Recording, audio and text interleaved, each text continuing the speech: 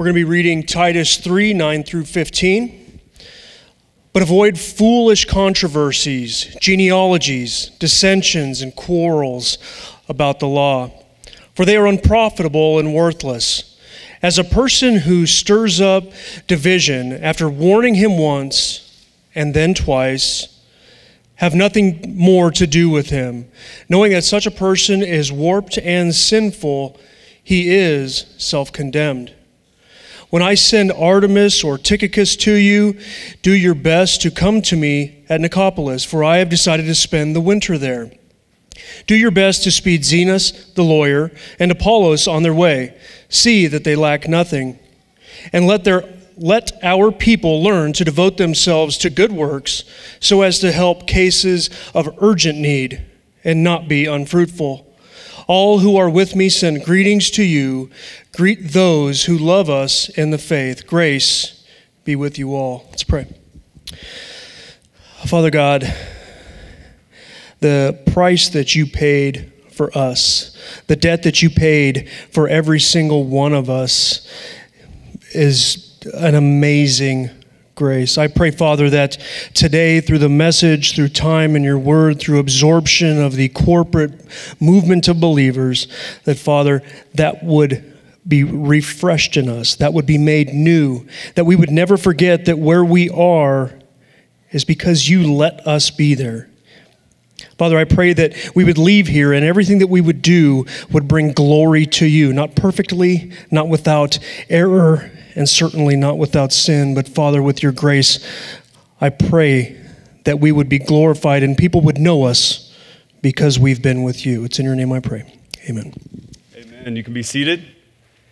Well, good morning. My name is Tim. I'm the pastor here. Really good to see you guys and be with you today. Excited to worship with you and look at God's word together. If you're new, let me just say this. I'm always standing at those back doors right in the lobby. If I haven't met you yet, just stop by and say hello. I'd love to answer any questions you may have. I know sometimes visiting a church can be overwhelming, and so we just want to make that as easy as possible for you. Today, as we get into God's Word, we are finishing the book of Titus, and if you haven't been with us, we've addressed a lot. We've addressed things like integrity and influence, belief and behavior, grace and good works, and today, we're talking about protection and partnership.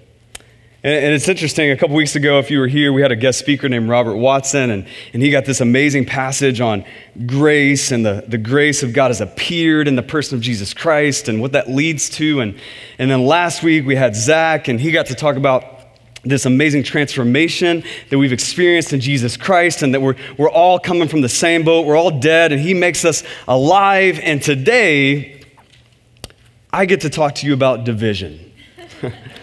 Not sure who planned this out. It was me. But it's actually really important. It's important for the Christian. It's important for the church.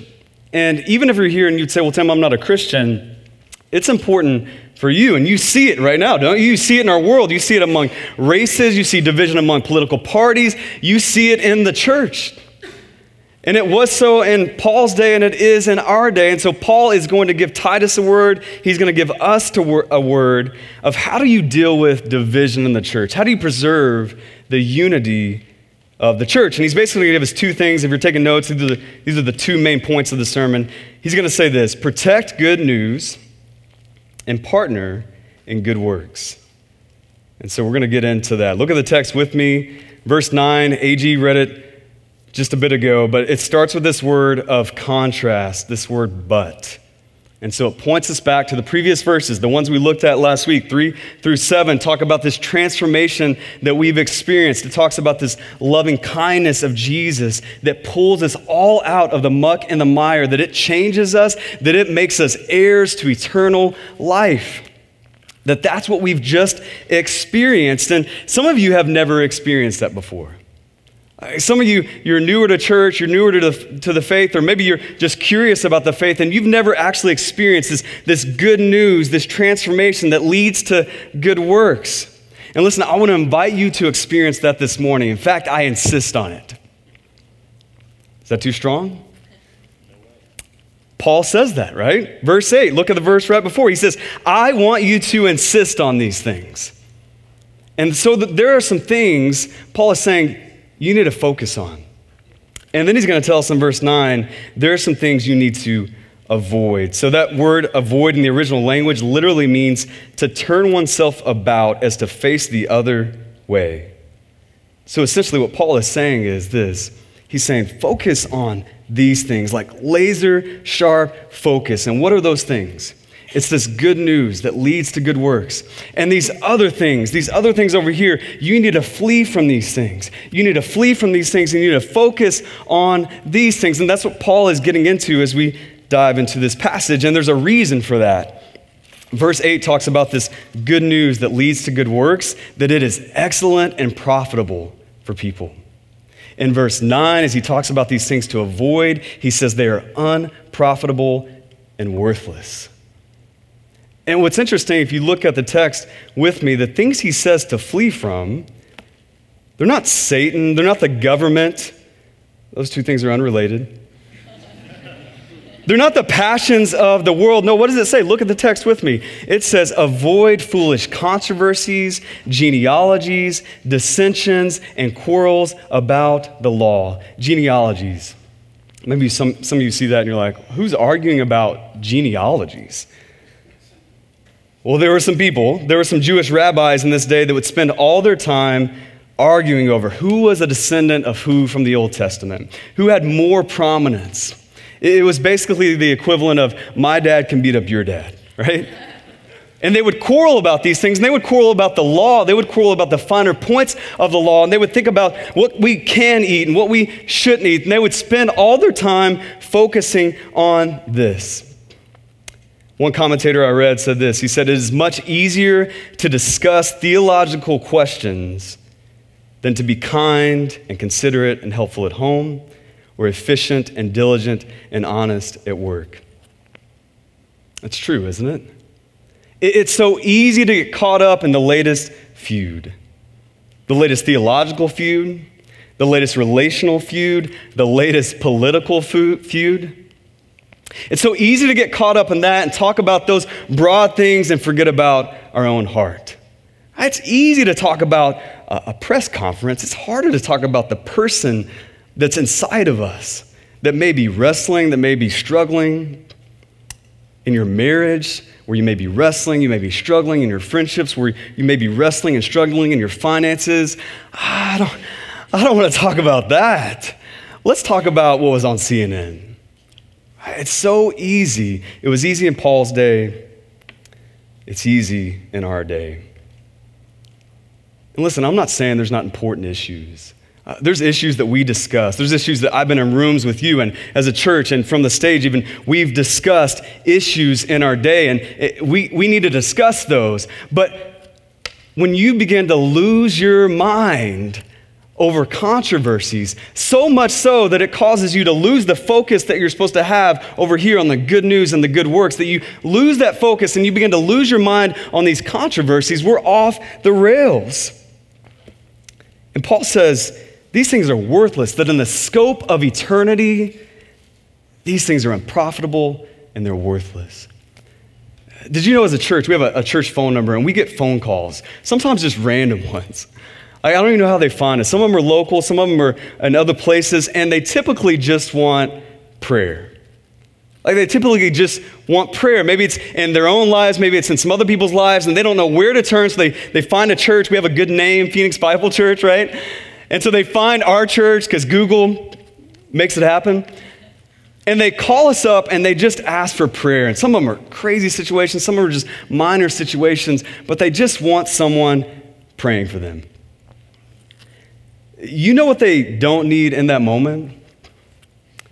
A debate on the finer points of eschatology. Like as they talk to me about needing prayer, they don't need me to say, well, I know you're hurting and you may have hope. It really all depends on if you're pre-trib or post-trib. I mean, once we figure that out, once we nail that down, then we can figure out how to help your issues and pray for you. Listen, some of you are completely lost right now. That's totally fine.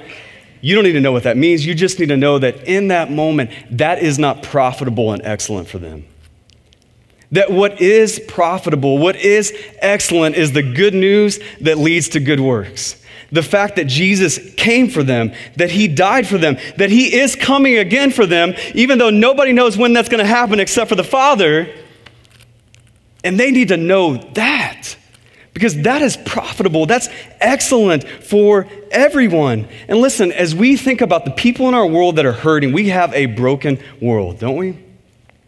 I mean, you just think about the poverty, you think about the racism, you think about the violence, you think about all the kids, specifically in Arizona, that are in the foster system, that need to be adopted, that are neglected and abandoned by their parents. You think about the problems of our world. And listen, you need to know Ephesians says that it's not just a physical brokenness, that it's a spiritual battle. That is going on all the time in our world. And we're sitting around, listen, we're sitting around debating Trump versus Clinton. They're not going to be able to fix any of that, right? But how many times do we lose our minds over those things and forget to focus on the good news that leads to good works, that's excellent, that's profitable for everyone? And Paul is pleading with Titus, and listen, I'm pleading with you, and he's pleading with you in this moment. Stay focused. Flee these controversies, flee these quarrels that in the scope of eternity are worthless. Stay focused, because the needs are too great and the gospel is too good. That's what people need. So you and I, the church, we need to stay focused. So 2 questions for you to help you in this. The first is this: have you gotten caught up in controversies? Have you gotten caught up in them? I'm not saying do you not talk about them. We all talk about them. We need to accurately view them theologically, biblically. But have you gotten caught up in it? Like, is your mind consumed with those thoughts? Like, you wake up in the morning fearful, anxious, ready to debate, right? Or have you been caught up in controversies that if you just pulled back for a moment are worthless in the scope of eternity? Have you gotten caught up in them? Are you someone who spreads controversies, or do you stop them? You spread them, or do you stop them? Tim Chester, the guy who wrote the devotional book that we had for sale in the lobby. If you didn't get one of those, you can still grab one of those. They're just $10 to get a picture of the book of Titus. Really helpful. He says this. He says that with controversies, that some of us are like a cul-de-sac, and some of us are like a channel. It's a great illustration. Some of us, when it comes to controversies, you're faced with things, you're like a cul-de-sac. So it stops with you, right? But others of us are like a channel, like it just keeps flowing right through you, right? And it goes out to other people and it goes out to our world. So as followers of Jesus, are we like a cul-de-sac where it stops with us? Or are we like a channel that spreads it to everyone around us? And as I thought about this, my wife and I, when we have people over, we usually light a few candles around the house because we don't want it to smell like diapers, right? It's our version of hospitality. And you know what my 4-year-old son loves to do? He loves to go around to all the candles and put the lid on them, right? All of them. And it drives my wife crazy because she's thinking, I just lit those. Like, what happened to the candles? Well, Ashwin went and he put the lid on all of them because he thinks it's fun. As followers of Jesus, as you're faced with controversy, if somebody brings that to you, you see it on social media, you don't need to fan that flame. You need to put a lid on it. You need to be a cul-de-sac, not a channel. That as the church, we should be different. We should be like that. And so maybe somebody's brought this to you this week. Maybe somebody's brought this to you this morning at our church, and you thought, should I react to this? Should I retweet this? Should I rant about this on the blog later today? No. You're a cul-de-sac. You're not a channel. You're a follower of Christ. You don't spread controversies. You stop them. You point people to Jesus. You focus on good news and good works. And it's because we need to protect the good news. And we need to protect it from division. Look at verse 10 with me. Verse 10, it says this: "As for a person who stirs up division, after warning him once and then twice, have nothing more to do with him. Verse 11, knowing that such a person is warped and sinful. He is self-condemned. Paul's saying that there's these foolish controversies that anybody can get wrapped up in, but there's these other people that intentionally stir up division. You know, what's interesting is you look at churches, what typically takes down a church is not external oppression, but internal division. Have you seen this before? It's typically not external oppression. It's not like all of our enemies. It's not our religious liberties getting taken away. It's not Westboro Baptist picketing us. It's not the outside oppression. It's the internal division that often takes down a church. Last weekend, my family and I went to Sedona. If you've never been to Sedona, it's beautiful. And we went there for a wedding. And a couple in our church got married, Andres and Tara. It was a beautiful wedding and fun to celebrate them. And if you're going to go to Sedona, you can't just go do one thing. Like, you got to tour around because it's beautiful. And so we did that as a family, and we went to a place we've never been before, and it was a church that's built into the Red Rocks. It's called the Chapel of the Holy Cross. If you've never been there, you should go. It is an amazing structure. And so we go, and we're touring around the facility just like everybody else is, and going to the gift shop and all those things.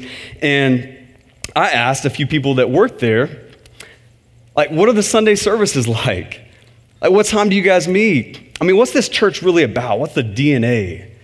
Because I'm weird and I'm a pastor, right?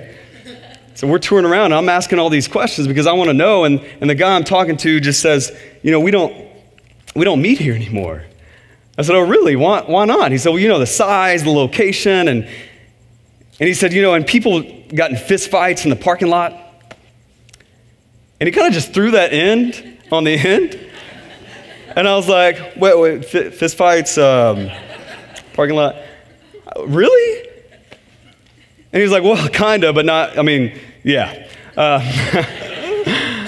And I was like, really? And I think he was partially joking, but that's true often of churches, right? Maybe not fist fights in the parking lot, but there's division that rises up within a church. You know what's interesting is they never start out that way. Like, churches don't start out that way. I mean, it's hard to start a church.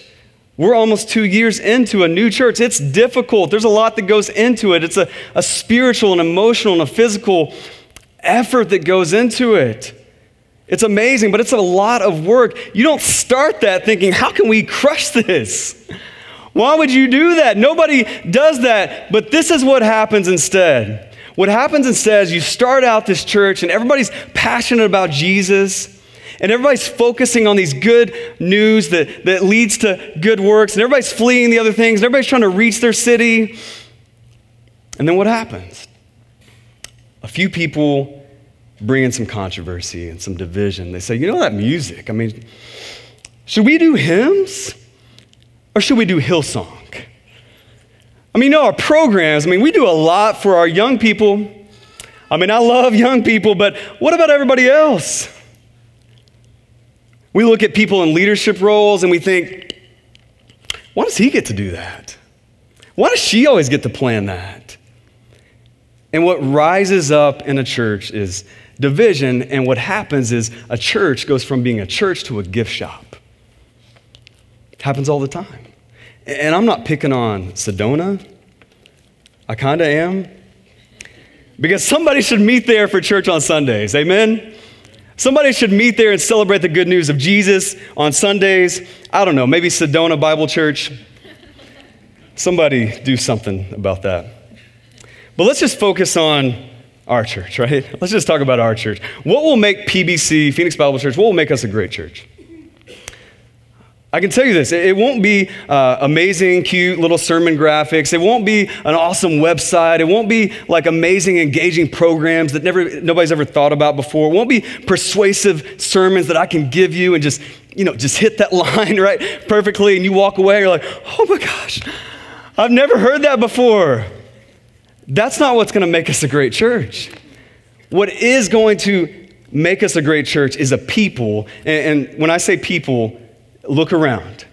This is you. Is a people that are unified around Jesus and his mission to rescue people who don't know him yet. That's what makes a great church, a unified people around Jesus and his mission. And we say, I'm going to flee these other things. I'm going to focus on these things because it is worth it. And so how do we get there, right? Nobody starts out a church that wants to be divided. How do we not be divided? How are we unified? Two things quickly: awe and accountability. Awe of Jesus, that the reason many of us get caught up into foolish controversies and the reason people stir up division is oftentimes they've lost their awe. They've lost their awe of the gospel. Last week, Zach laid out the wonder of the gospel, the wonder of the transformation that we've experienced, right? And he talked about the loving kindness of Jesus that justifies us, that saves us, that we're all dead without that there's all these things, malice and everything else that we struggle with, and that Jesus steps in, he comes and gets you, and he brings you out of that, and he makes you a new person. And as he was talking about that, you guys were giving him blank stares. And he called you out on that, right? And so some of you threw in a little amen. Amen. Yes, hallelujah. Listen, don't lose your awe of the gospel. And I know some of you have been in church your whole life, and I have too. And so I struggle with this at times. Some of you have been doing this. You come to church, you sit down in a comfy chair, you sing songs, you hear a word, and you leave. Some of you have been doing that your whole life. And could it be that at some point it's become normal to you? That maybe it's even become a little boring. That it's just routine. You just go to church. That's what you do. Listen, if we go down that road, we can be prone to division. We can be prone to controversies because we're not focusing on the good news that leads to good works. That's not wowing us anymore. We hear a passage like the one right before, 3-7, and we're like, yeah, maybe for somebody else. I mean, maybe for a new Christian, that would get them really amped up. And maybe you see somebody get really amped up because they hear about that and they're trusting in Jesus for the first time. And you sit back and maybe you don't say it out loud, but quietly you think, how cute, right? That'll fade. That you see some other people around you that are excited about Jesus and they're reorganizing priorities in their life because of that. That they're changing their finances, their family structure, all around Jesus and his mission. And you look at that and you step back and say, I remember those days. How naive. That you look at somebody who's bringing up Bible verses and natural conversation and you think, show off, right? Like, you think you know everything?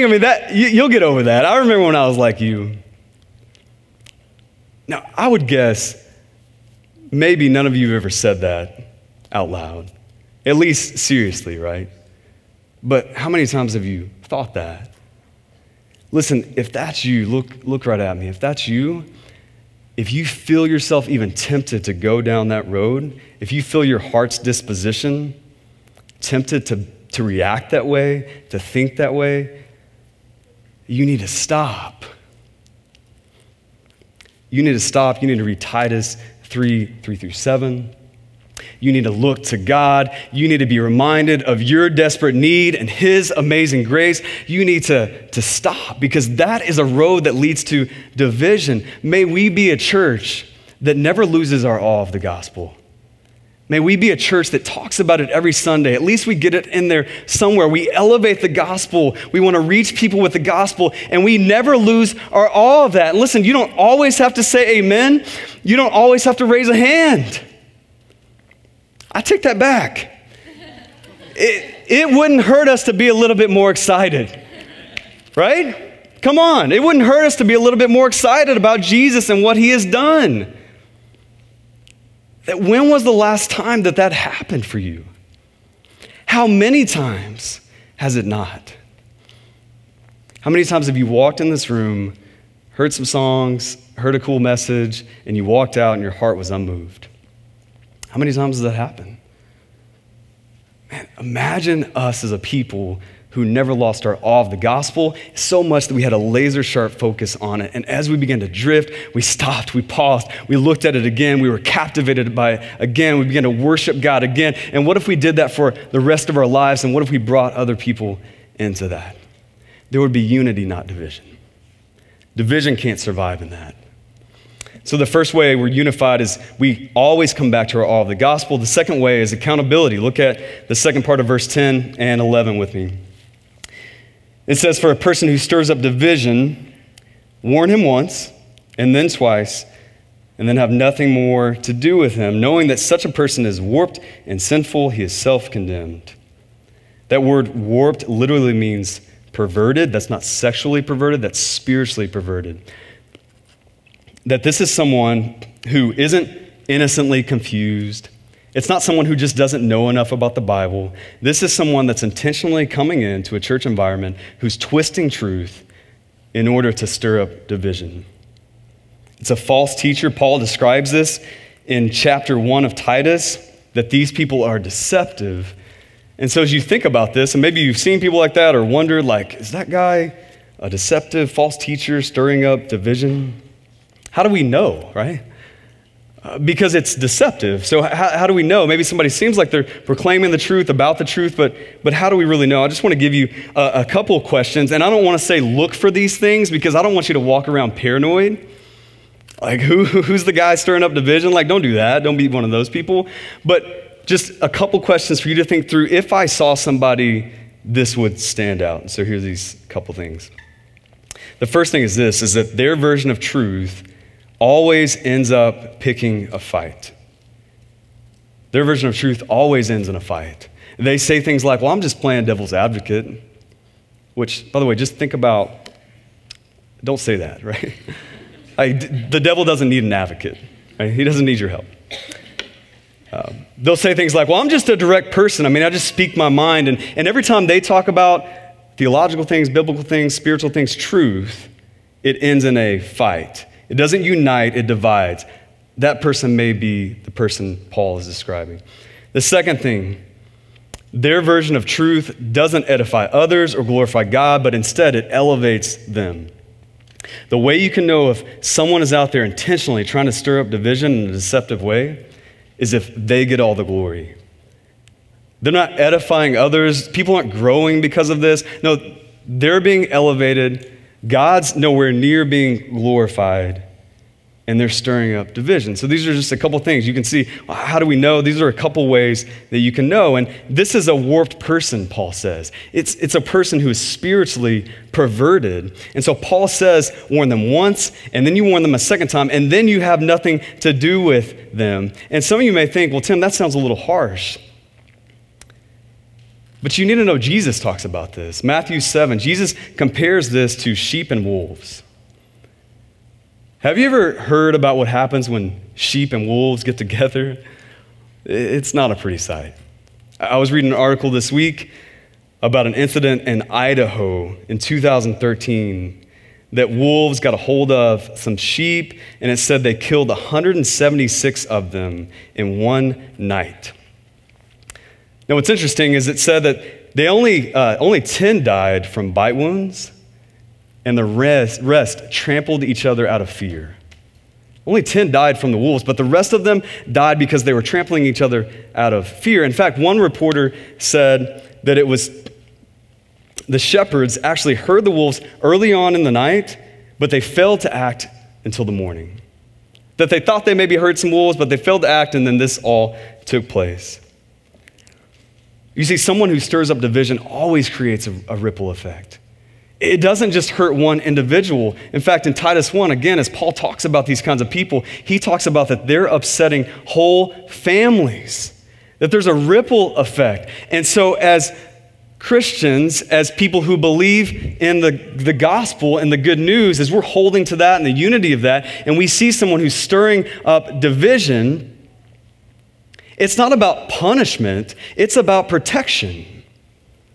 Because there's a flock of sheep, there's a flock of people, a group of people that if this invades this space, that they could trample one another. That bad things can happen because division is dangerous. And so Paul is saying this is serious. They don't get a stage or a mic or a room to stir up division. We don't let that happen. That we protect the good news. Because division is dangerous. And you know why division is so dangerous? It's because unity is so vital, right? Division is so dangerous because unity is so vital. Psalm 133 says this. It says, how good and pleasant it is when God's people live together in unity. How good is it, you're wondering? Verse 2, I love this, tells us it's like a precious oil poured on the head, running down on the beard. So how good is unity? You know when you have so much oil on your head, it's just drenching your head, and then it begins to run down your beard. That's how good unity is, right? You can't beat that. Unity is so vital, and so therefore division is so dangerous. That leads us to our next point. If we're going to be unified, what does that actually look like? We need to protect good news. We need to partner in good works. Look at verse 12 with me. It says, when I send Artemas or Tychicus to you, do your best to come to me at Nicopolis, for I have decided to spend the winter there. Apparently, Paul was a snowbird. Verse 13, do your best to speed Zenas the lawyer and Apollos on their way. See that they lack nothing, and let our people learn to devote themselves to good works. You see that again. So as to help cases of urgent need and not be unfruitful. All who are with me send greetings to you. Greet those who love us in the faith. Grace be with you all. And so as Paul concludes this letter, he mentions several people coming together to further this gospel, to further these good works. And what's amazing, what I love about this, if you really look at these people, it's a diverse group. That you have people with different vocations. You have Zenas, who's a lawyer. He's not a vocational minister. He's not a paid pastor. But you have Zenas, who's a lawyer. And Paul is saying, hey, he's part of this too. He's partnering in good works. You have Apollos, and you have Titus, and you have these other people who are vocational ministers, and you have this beautiful picture of the church and this partnership in the gospel. And even though some of them are coming, right? He's asking Titus, hey, you come here. You meet me. You raise up these other guys. You send out these other guys and give them everything you need. So you see people coming. You see people going. You see people staying. But the beauty of it and the beauty of the church is they're all partnering in good works.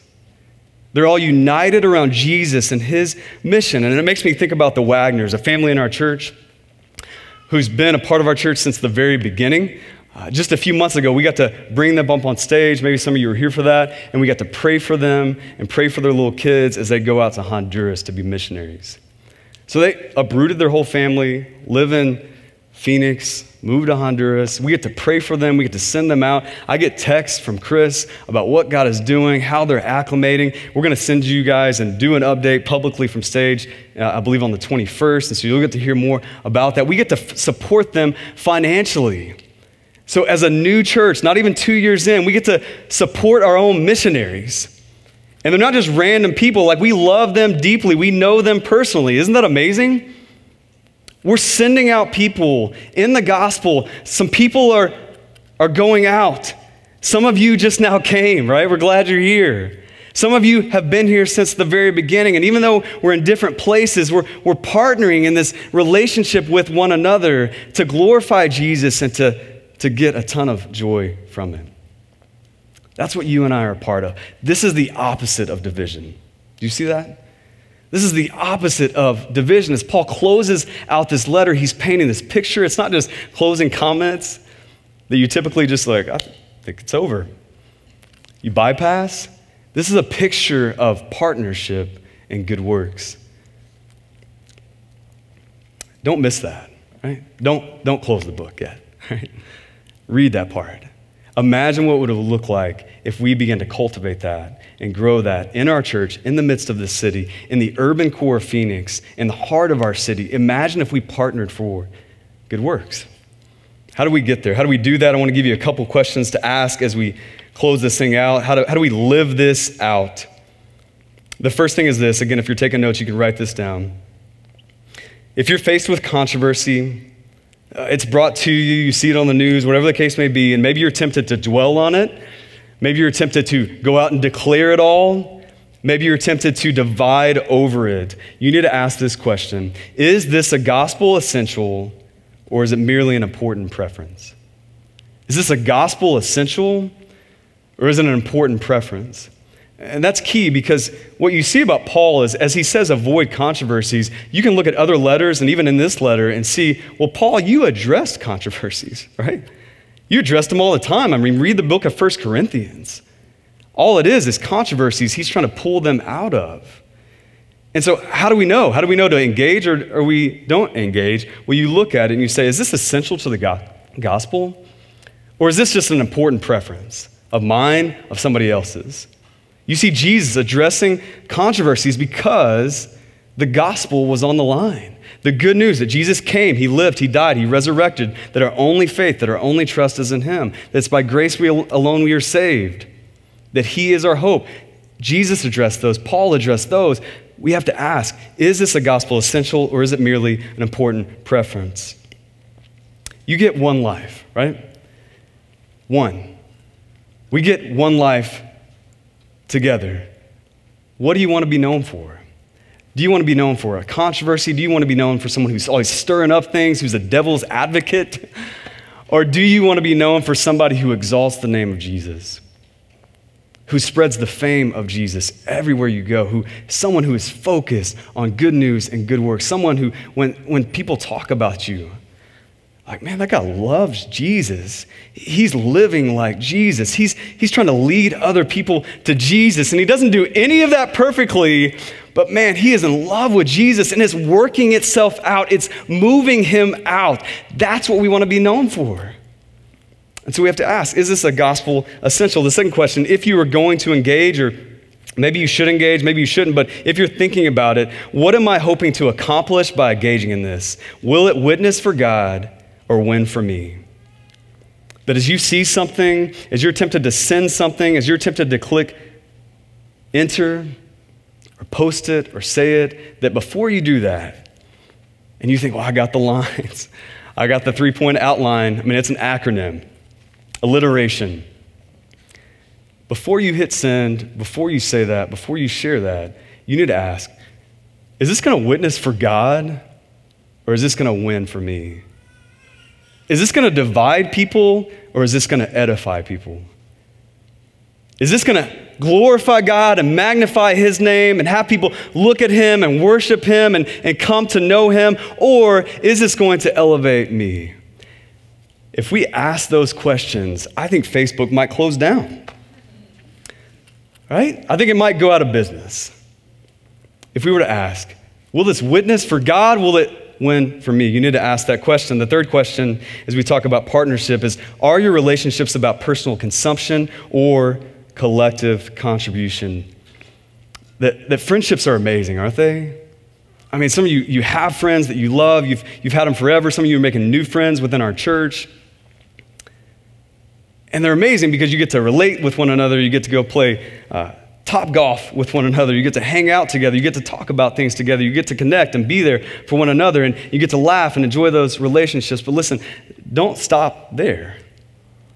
That if you have a commonality of Jesus Christ, that if you are followers of Jesus, that you are children of God, that you're not just friendships, you're partnerships in the gospel, that you can lock arms with other people and begin to dream and plan and work out good news in your spheres of influence. And you can do more together than you can apart, right? We have an opportunity coming up to do this. A family in our church that kind of leads our local missions is starting this thing where we're going to, every second Saturday of the month, and starting in September, we're going to meet up probably in this parking lot and get some other churches are already on board with this, and have everybody come together, and then have some nonprofits that we like to partner with and we believe will help this city, that we have all them come. And it's basically like a little food court for nonprofits, and you get to come and you wear your PBC shirt. And we serve together, and we go out somewhere, and God unleashes us to go serve and partner in good works. Second Saturday in September, you need to be a part of that. Listen, if you're not a Christian, as we close out today, if you're not a Christian, I believe that today is a great opportunity for you to become one. A sermon on division, right? It's a perfect opportunity for you to begin to focus on good news and good works. You need to know that if you're trying to do that without faith in Jesus, it's always going to lead to division. At the very least, division in your own heart, right? Because you don't have the Holy Spirit of God within you. That can change today. You can trust in Jesus that he died for you. He rose again for you. He is coming back for you, that you have victory even in the midst of defeat. You can stop listening to me. You can start talking to Jesus even in this moment. You can put your trust in him, and you can begin to partner in good works for his name and his fame. I invite you to do that. I insist that you do that, as Paul says in verse 8. If you are a Christian, would you join me in just praying? Our church is not even 2 years in, and God's done so many good things, and there's so many things, even just for the fall, that I'm excited about. There's things that I'm excited about for the future of our church, that we wouldn't just be a church that exists for us, but that we would be a church that impacts the world around us, that as we set up a baptism tank over here on Sundays, and we see people get baptized and adults get baptized, that one day we would see their kids grow up and they would trust in Jesus and they would get baptized and they would be unleashed in our world for the cause of Christ, that we want to see that happen. We don't want Phoenix Bible Church just to exist. We want it to impact the world around us. How will that happen? It'll happen if we're unified. And it'll happen if we pray for that, because we need to pray for that. Let's do that now. Father in heaven, I do pray for unity in our church and amongst the church of Jesus Christ at large. God, I pray that we would take efforts to protect good news and to partner in good works, that we would dream and plan and work towards that end, that we would put our trust in Jesus Christ, not just one time, but daily, that we would never lose our awe for the gospel. Lord, we, in this moment, as we could be thinking about a lot of other things and what we're going to eat for lunch, and why is that guy so excited? And maybe I'll just go about my day, and I got a budget to keep, and I got some things on my to-do list, and maybe I'll just move on towards that. God, I pray that we wouldn't do that, that in this moment we would see your loving kindness, that it has saved us, it has justified us, it has made us heirs of eternal life, as Titus 3 says, and that we would worship you, we would celebrate you, and we would unify around that. Father, help us. We desperately need it. It's by your Spirit and through your word we ask that. Amen.